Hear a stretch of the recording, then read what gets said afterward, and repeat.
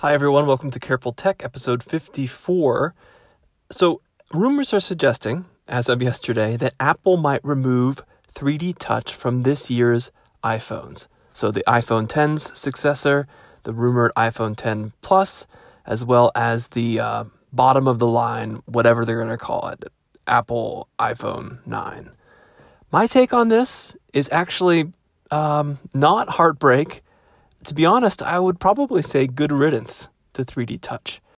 So you remember 3D Touch, right? It's the feature and the technology that allows you to press your thumb or your finger down on your iPhone screen and have the OS respond to the pressure.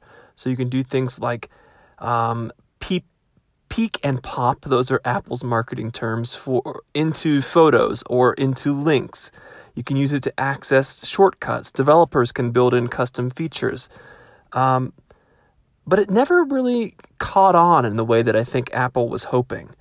And there are some signs that it really is going to go, not just the rumor from Barclays analysts, but think about in iOS 12, they changed the keyboard so that you can long press on the space bar and then move the cursor around a text field. Now, previously, you could only activate that mode, that text cursor mode, by force pressing on that keyboard. But Apple's added a way to do this on non-3D Touch phones, which again kind of makes me think, well, maybe these new phones won't have 3D Touch either. It might seem surprising that Apple would ditch this technology just a few years after celebrating it on stage. And at first I was kind of surprised too, but again, not particularly heartbroken. Here are a couple reasons I came up with for why Apple should just axe that pressure-sensitive feature of the iPhone. First, I would guess that novice iPhone users, that is the bulk of Apple's customers, never get the hang of 3D Touch, might not even understand that it's there or that it's different than long pressing. Think about it. What percentage would you say of 3D Touch activations happen by accident? It's a lot. 10%, 25%, maybe more. Even for power users, I don't think 3D Touch has really caught on. For me, at least, it's always been a feature in search of a use case. I never used those pop and peek gestures. They never seemed any speedier than just tapping the link. You still have to wait for the content to load. And in the same way, I don't use app shortcuts on the home screen. The promised time savings that those shortcuts offer just could not justify the gesture's fiddliness. And really, fiddly kind of sums up the 3D Touch experience. The OS tells you, press down, and then when you do it wrong, it barks, no, not too hard, or no, you took too long, or you didn't take long enough. Or again, going back to peeking, it kind of requires you to maintain this half pressure on the screen while you're checking out the content, trying to decide if you want to pop into it or not. The content's shaking and pulsing in and out as your force touch wavers. There's this sort of unpleasant analog quality to the experience.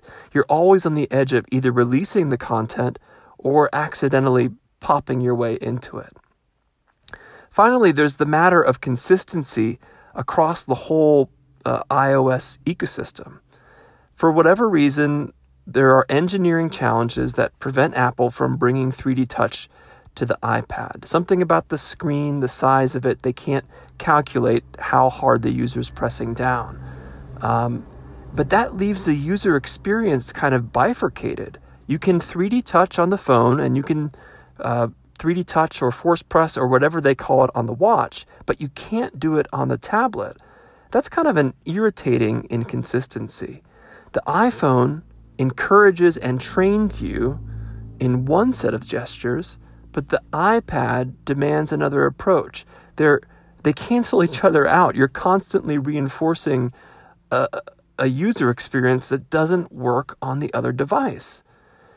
Given that iOS 12 is seeking to unify the user experience, and it definitely is, like they're moving Control Center to the same place on the iPad as it is on the iPhone. They're adding the swipe up from the bottom home gesture that we got on the iPhone 10.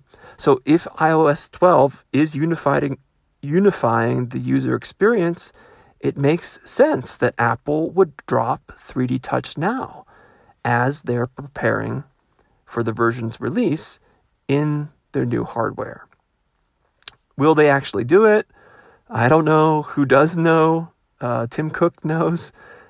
Even Barclays, who first fielded this rumor to the press, is kind of hedging its bets. They added disclaimer that Apple could change its plans. But if 3D Touch really does get pressed out of existence, I won't mind. Thanks very much for listening to Careful Tech. You can check out my site on the web at Matt Hauger, HAUGER.com, and Matt Hauger on Twitter. The podcast website is carefultech.net and Careful Tech again on Twitter. Thanks again for listening, and I'll talk to you next time.